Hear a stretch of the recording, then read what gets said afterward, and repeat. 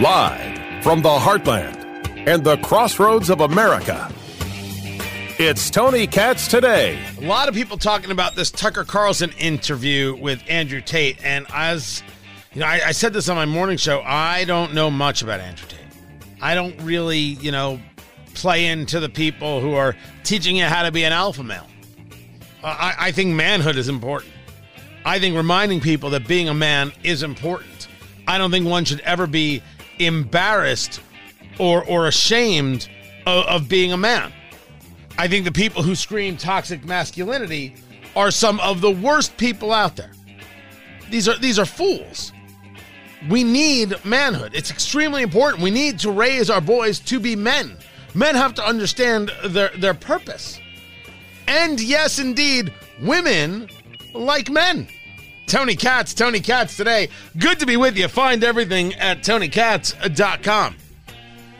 But the whole thing about alpha male and all that, I don't pay any attention. And then there are stories about this guy, Andrew Tate, and sex rings and porn and forced pornography, and there are criminal charges. I admit to you that there are people much more well-versed in the story of Andrew Tate than I. Why Tucker Carlson decided to interview him, I don't have an answer for that. Why he decided in his 9th episode of his series there on Twitter that he decided to interview Andrew Tate is beyond me. I don't get it. I don't necessarily think it's good for him. But there's a mistake being made regarding views. People have noted that his first episode, Tucker Carlson, after being let go from Fox, whatever happened there, he got 120 million views on Twitter. And on his 8th video, he only got 9.3 million views. So what do you want from this? What is that even a thing? That's a problem. By the way, his latest video, the one with Andrew Tate, when I talked about it on my morning show, it was only 8 million views, and now it's 47.5 million views. My point to you is that Tucker is still growing. Tucker has great opportunities outside of Fox, and there's an audience. Just some of the interviews are questionable. I think this is one of them. But I don't know, maybe it was exactly what had to happen. Look how it brought the viewership. Maybe it's just genius. You need to only interview the most controversial people. Maybe that's my problem. I want to just interview rational people who want to talk about things rationally. Oops. My mistake. But people who think that, oh, look, he had 120 million in his first episode and the latest one was only 9. You see, he's failing. Nope. That's not it. That's not it. And even at 9 million views, dude, he's still more popular than everybody on MSNBC and CNN. So what are we talking about? Disagreeing with the subject of an interview is different than whether or not people will still watch the content. Now, after watching the interview, are they turned off by Tucker and are like, I ain't watching that again, and more people are watching it because it's an insane interview that should never been done? There could be a negative. But we don't know that right now. And I don't think, I think that the people who want to write Tucker into an early grave are doing so too quickly. We're a long way from knowing what the future is with him. I'm Tony Katz. This is Tony Katz Today.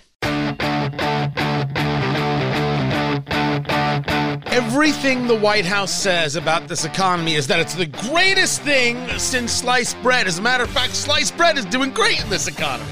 It's fantastic. It's wonderful. It's terrific. And they utilize this term Bidenomics. They swear by the term, it seems, Bidenomics. I don't know if they invented it or somebody else did, but they have wholly and completely embraced this idea. And today, some of those consumer price index numbers came out, and I swear to you, how in the world do you make sense of this? Here we go. If you look at the headline, up 0.2%, up 0.2%. And that, of course, comps to the up 0.1 in the rearview mirror. It's a 0.1 lighter than expectations. Now, CPI core, ex-food and energy, up up 0.2. And that means it's not the fourth consecutive month up 0.4, and it also means it's not the seventh month in a row of 0.4 or higher, and that was a record going all the way back. The last time we had something along those lines was from October of 89 to April of 90, where it was 9 in a row. So we stopped that as well, and up 0.2 on the core is the lowest level going all the way back to February of 21, when it was only up. I don't know how I'm supposed to make sense of that. What I also cannot make sense of is what we're experiencing on Midwest Main Street, which is higher prices for everything. Try taking your family on a trip. Try taking an airline flight one of these days. Take a look at where those prices are. How is it that the White House can claim that everything's better? Does Bidenomics, if it is indeed a term, actually work, or is this a lot of talk about absolutely nothing? Tony Katz today. Good to be with you. Let me bring in Dr. Matt Will, economist at the University of Indianapolis, to make sense of all of this. I'm looking at the consumer price index numbers, all items up 0.2. All items less food and energy, which they often exclude because they're volatile, also up 0.2. The point Rick Santilli was making there on CNBC is that we've gotten off some highs, this trend of 0.4 or higher. I guess that's good news, but I think you got to read into the report. What did this report tell you, sir? Tony, I love the clip, and I understand the confusion. What he was saying was very simple. It was a lot worse before now. That's all he said. It's 3% inflation, 4.8% core. It's still too high, but it's moving in the right direction in that battle we keep talking about. Jerome Powell is winning the battle at the moment, and Joe Biden is losing the battle, so that's good news. But all he was saying is it was really, really bad for a long time, and now it's not as bad. Yeah. I get he's saying it's not as bad, but you're making the argument that's different than saying things are good. Is there any good coming out of this report? You can go to bls.gov and take a look at it for yourself. Did anything good come out of this? Yeah, the 1 month numbers are decent. That's it. The 1 month numbers aren't as bad as they could be. That's the only thing I can tell you, Tony. And so we just have to cross our fingers and hope the trend continues. So the question is, can the trend continue? If you take a look at where the pre-markets were, certainly they celebrated, but as you've described, these people will celebrate anything. These are drug addicts, and any little thing that goes in their favor sends them over the moon in an almost irrational kind of way. But things that get the getting better, what is causing the getting better? What caused this movement in only a 0.2, and I forget what the expectation was, a 0.3, I believe it was. So what caused that? Is it indeed Jerome Powell, the chairman of the Federal Reserve, and the Fed's actions in raising interest rates? Or is there something else that the Biden administration could say, this is what we've done, and that's the proof that things are better because of this maneuver we've made?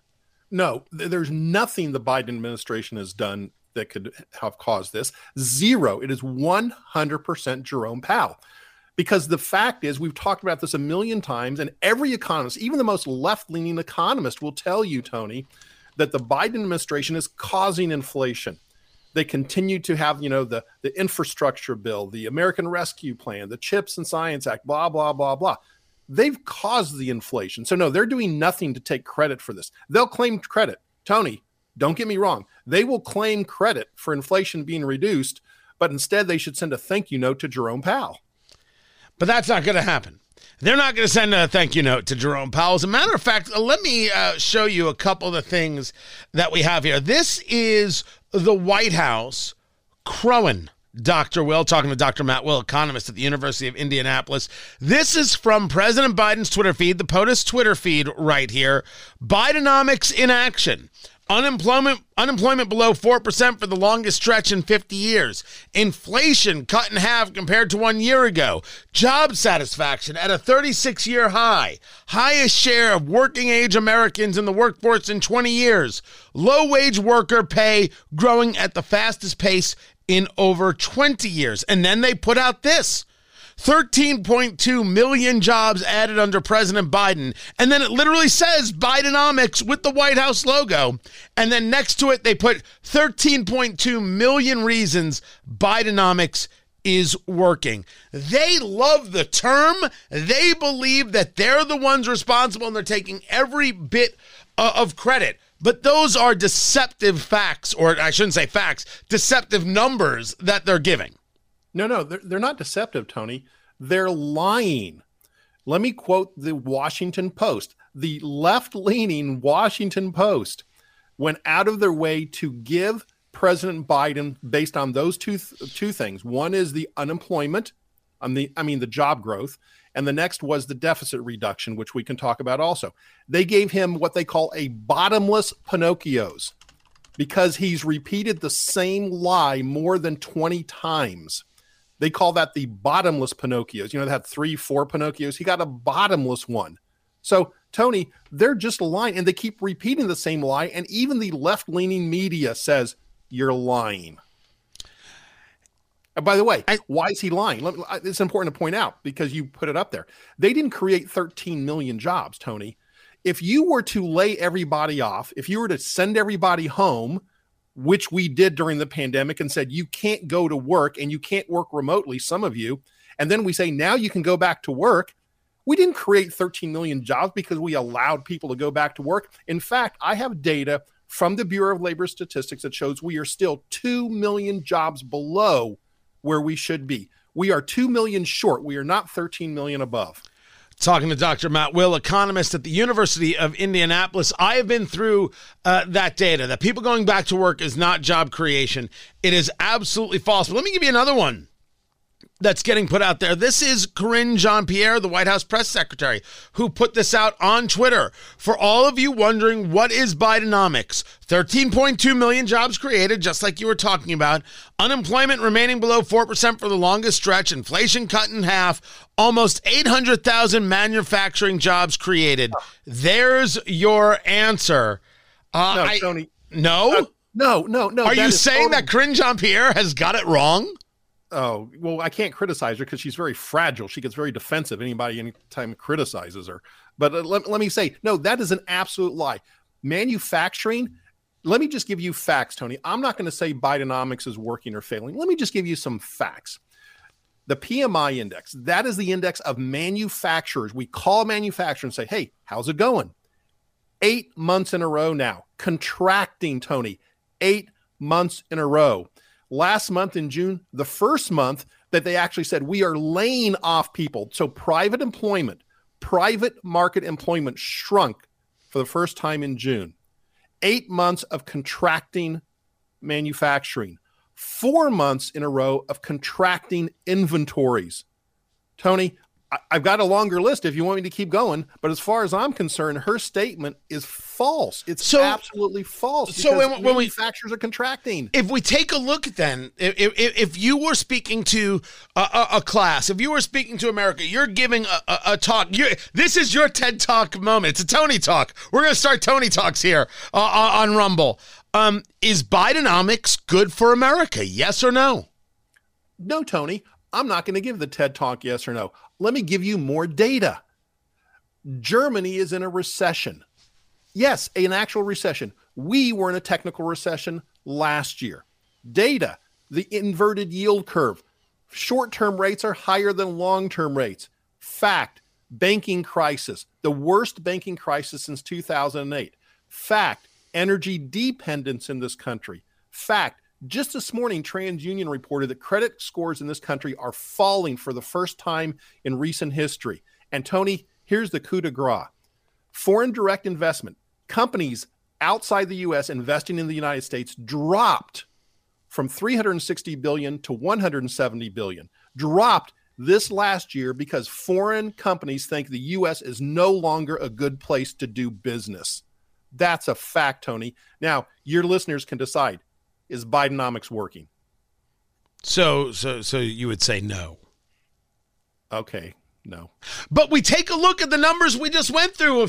Go to BLS.gov and you say, this is at least good. You look at these numbers and say, this. You don't say it's good. You say it's better.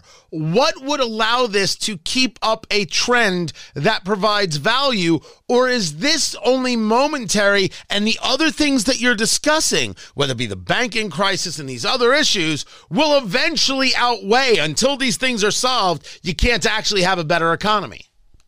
Tony, better is in the eye of the beholder. Clearly, Cringe thinks it's going great. I mean, she says it every day. And she says, we are committed. It's top of mind. I mean, she's got these buzz phrases that just make me, I can't go to sleep. I'm listening to them all the time. But the reality is, just look at the shrinking manufacturing base in the U.S., 8 months in a row contracting. Foreign companies, we don't want to invest in the United States. That's just factual information, Tony. And why? Global minimum tax. Here's a little twist. This is the funniest thing in the world. So Janet Yellen and Biden have said, we want a global minimum tax. And all these countries agreed to it. But guess what? Congress didn't pass it. So now the United States is being penalized by other countries through trade tariffs because we didn't pass the stupid thing that Biden and Yellen convinced everyone to jump on board with. You make it sound so petty.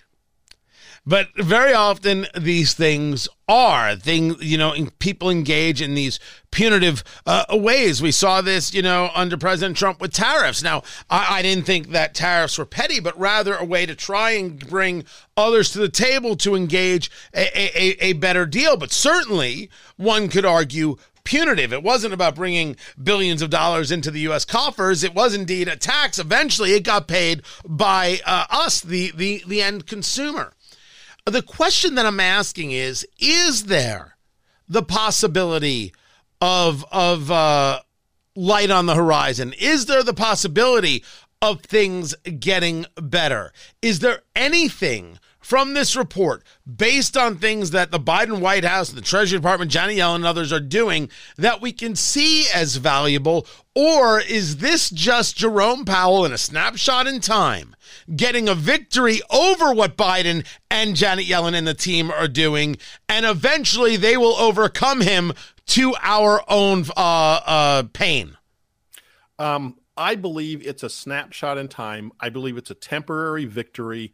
I don't know who's going to win the battle long-term, Tony. I don't know. And I tell you why, because I am a little pessimistic on the outcome. Since the Bidenomics is very simple. I mean, you can look it up. There's a lot of different publications, left-leaning publications, that define it as the following: spending on the infrastructure law, spending on the American Rescue Plan, spending on the CHIPS and Science Act, spending on the inflation, or as I say, Inflation Creation Act. So the definition of Bidenomics is spending money.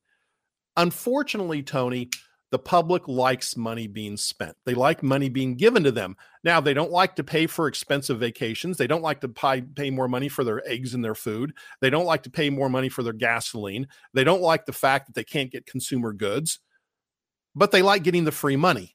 And that's where politics wins over common sense, Tony, because people like free stuff and they can't draw the connection that it's not free. And that's why I'm a professor. I'm trying to teach people there is no free lunch.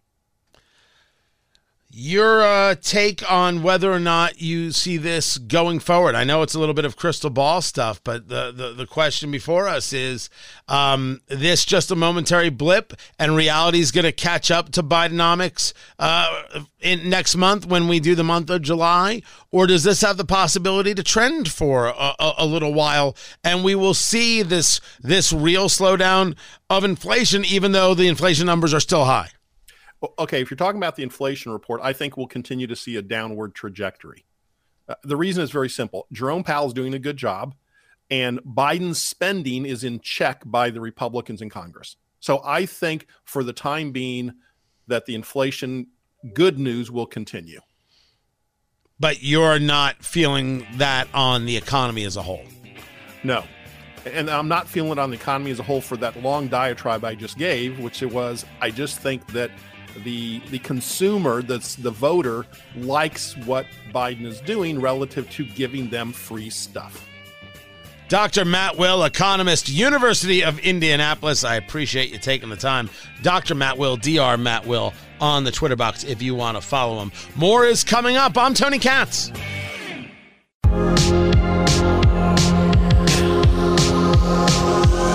Has anybody found Tony Katz yet? The cat, Tony Katz. I get an email from my program director at 93.1 FM WIBC, David Wood. He got a message from Julie. It's a giant game of telephone that someone is missing their cat. And I don't know, they got it on Nextdoor, I think it is. And the cat's name is Tony Katz. Katz. Someone named their cat after me. Unless, of course, I'm being egomaniacal and they just happen to name the cat Tony Katz regardless of who I am. Which would be even more amazing. The only thing more amazing than naming your cat after me is if you named your cat not after me, but still was the same name. Oh, is your name Tony Katz, huh? What a coincidence. You spelled it Katz. Ah, what can I say? I'm a purist. So this cat is missing. I mean, I love everything, even the description. He is shy, but super friendly. No tail, just a nub. What in the hell? Oh, that's awesome. Did I say hello? Tony Katz today. 833-468-8669. 833 got Tony. We'll try and get updates on the cat. Make sure it's all right. As I said earlier, just leave out a little bourbon and some cigars. The cat will come back. The cat will come back, as opposed to Dylan Mulvaney, who may never come back because he feels unsafe. And you'll note that I refer to Dylan Mulvaney as he because Dylan Mulvaney is a man.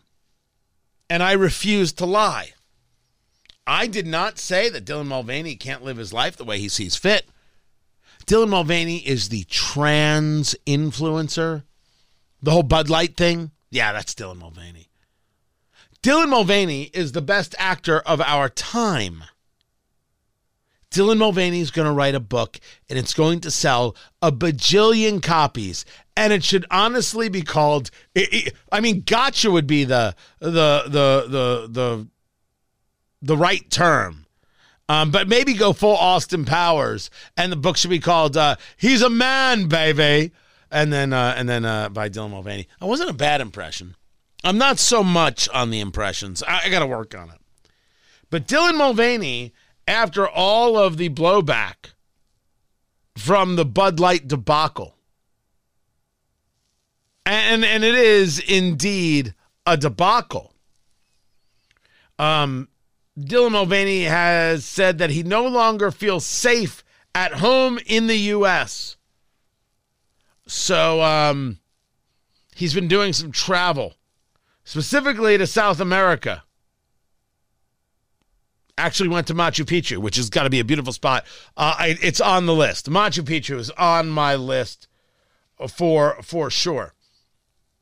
But this idea that you don't feel safe. We hear this very often.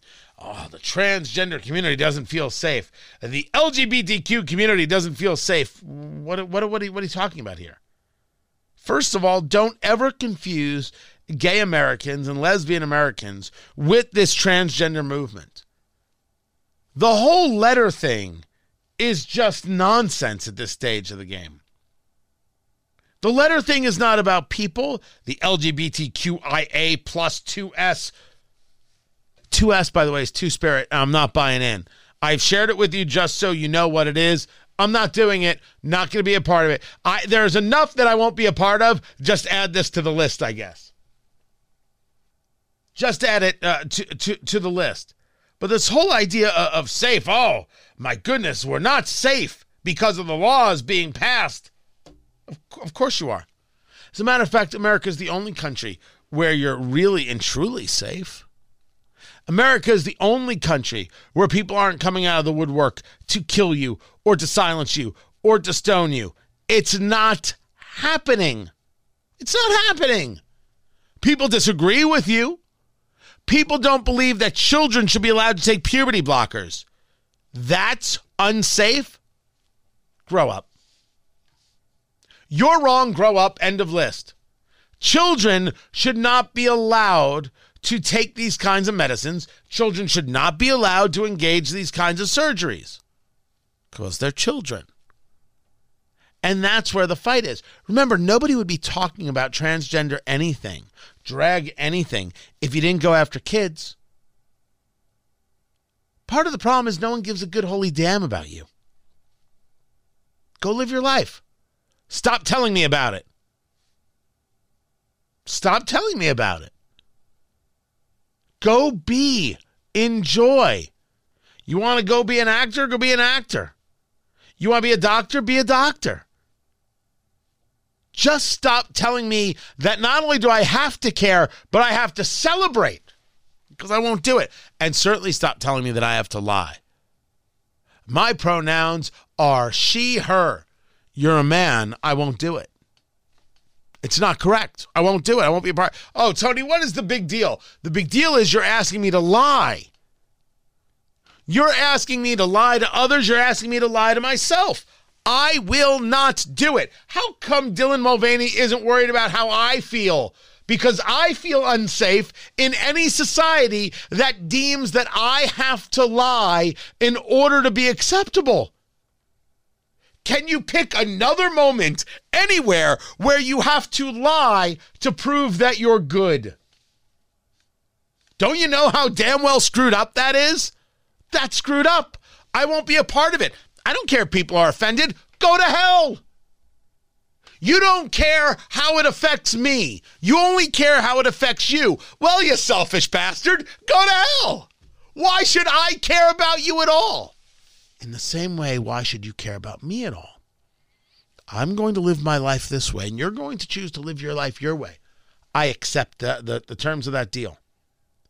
The deal got broken when you said, and you have to now change how you live to satisfy my desires. The quote-unquote transgender community said, you have to change how you live in order for me to feel safe. No, I don't. If you don't allow children to change their gender, you're leading them to suicide. Stop it. You are the ones, not you, them, they are the ones, indulging children's fantasies.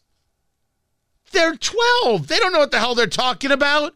You're supposed to guide them through turbulent times. You're not supposed to give in to them. You're not supposed to indulge every statement. Oh, well, you're a girl. Well, I guess we need puberty blockers and surgeries. Oh, you're a boy. We need the same. That's not the answer. That's twisted. That's abusive. And I won't stop saying so. So when we see all of the letters, no one's talking about people who are gay. No one who is gay in Florida is less safe than they were before Ron DeSantis' second term. It's not true. Well, the Don't Say Gay bill, there was never a Don't Say Gay bill. There was only pathetic, worthless liars in the press and The View who kept pushing that lie, and pseudo-intellectuals out there who want to believe it as opposed to doing any bit of homework. No one ever said don't say gay. But if you want to push these sexual lessons on children, that's weird. And we should say no to that. And we should state very clearly that parents matter. And parents have a say in what their kids learn. This brings me to a story from the Indy Star. It is the second of these stories by Lauren Bouchard. Okay, Lauren. It's adults who are fragile. Students can handle uncomfortable themes in class. And the story here is about the importance of reading these books that have either hypersexual themes or just straight out pornography in them, and how important they are for kids, and how Lauren, the sad childhood of being gay and not being able to, talk about it. And she writes, Lauren, right? Yeah, Lauren. I don't have any other reason to think Lauren isn't Lauren. What does it say to students that some characteristics of identity or family configuration is seen as inherently profane? The damage of adult fragility, religious indoctrination, and homophobia persists. I'm sorry. What now? I disagree. I state that children are children. Children are not adults. Children cannot make medical decisions for themselves. They certainly can't choose their gender. That is nonsense. And most importantly, some things maybe don't belong in a school library. Therefore, I'm too fragile. I've been religiously indoctrinated and I'm homophobic. When do you stop talking? Because everything will be better when you stop being ridiculous. By the way, the whole thing, my parents were super conservative. When I entered college in 2009, I still retained most of my conservative beliefs until I started meeting others. If you want to mold your children's beliefs, content is less important than making their world so small that they never engage a stranger. Any eventual changes in my political stances had nothing to do with the content of the classroom or library books. The purpose of education is to tolerate ambiguity. Stop vilifying educators. Students deserve access to credible information, and students who do not have access to high-quality resources will find information on the computers in their pockets instead. That's not even a statement. You entered college and you met other people? Yeah, good. Yeah, you should. You meet other people. You learn that there's more out there than what you just saw. Nothing wrong with that. But the argument being made here is that parents are the problem. What did I say? I said the issue became an issue when you decided to go after kids. No one cared about your sexuality, and no one cared that how you dressed. Now, when I say no one, some people cared. We can all agree to that. Some people, it mattered a great deal to. The people who are gay and actually fought to be able to say, yeah, we're gay, just, should still be able to rent an apartment. I'm gay, I shouldn't be attacked in a street. The people who actually fought at Stonewall, those people deserve your respect.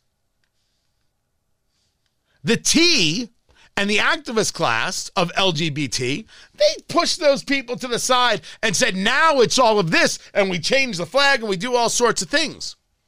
And then we go after the kids. Then we try to cleave the kid from their parents. This is the second article in the Indy Star that discusses that the problem is those parents, those adults who are too fragile.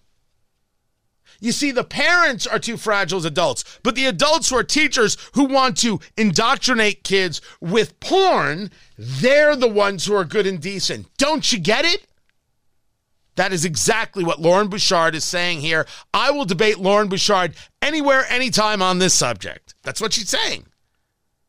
If indeed the adult is too fragile, why is that not true of the adult in the classroom? So you don't mean the adult in the classroom. You mean the parent. But what's weird is that some teachers are parents. I don't know how that part works. I'll leave that for another day. This idea of fear. Oh my gosh, we live in fear. Oh, it's so dangerous for us. No, it's not. You know it, I know it, everybody knows it. No, it's not. That's not factual. That you don't like some of the legislation, that you don't like the pushback, okay. If somebody was sending you a death threat, that's despicable and wrong. Of course we would agree to that. In case you didn't know that I would agree to that, of course I would agree to that. I only hope you would agree that if somebody were to send me a death threat, that would be despicable and wrong. But laws that protect children from abuse, like undo surgeries and medical medicines that forever change them, and puberty blockers do that. It's not temporary. Stop it. That's rational. That's not fear. That's not abuse. Stop it.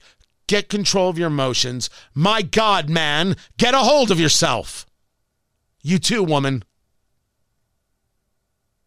But none of this would be a thing if you would just stop going after kids. Dylan Mulvaney can do whatever Dylan Mulvaney wants. I don't give a damn. You want to live in fear? Go live in Syria. Then you'll live in fear. You're not living in fear, living in the United States. But I'm glad you got to visit Machu Picchu. I can't wait to go myself. Just stop going after the kids and everything will be fine. Stop trying to steal kids away from their parents and everything will be fine. Just stop doing those things and everything will be fine. But if you want to fight parents on their kids, the parents are going to fight back. And I only hope they fight back stronger than they already are. I'm Tony Katz. Hey. Succession leads the Emmy nominees with 27 nominations. Ted Lasso leads the comedy contenders. Good Lord, Katz. Learn how to speak. Tony Katz today. Good to be with you. Find everything at TonyKatz.com. They're out. What I got a kick out of after reading this, going through this, is TV over the last 2 decades has really done some incredible work. There's been some really good content out there, and we can go over great shows and lousy shows and all that jazz. The shows we pay attention to. Do we still pay attention to the awards? Like when you look at drama series, Yellow Jackets, White Lotus, Succession, House of Dragon, The Crown, The Last of Us, Andor, and Better Call Saul. By the way, it better be Better Call Saul. Holy crap. The shows we watch, do we care about the awards? No. It doesn't seem that we do, because the awards are, of course, moments of lecture. We don't want to be lectured to. We just want to be entertained. On the comedy side, Abbott Elementary, Barry, The Bear, Jury Duty, The Marvelous Mrs. Maisel, Only Murders in the Building, Ted Lasso, and Wednesday. That's a lot of good ones. I would go with Maisel. Oh, that show just knocks me out. Tomorrow, everyone, I'm Tony Katz. Take care.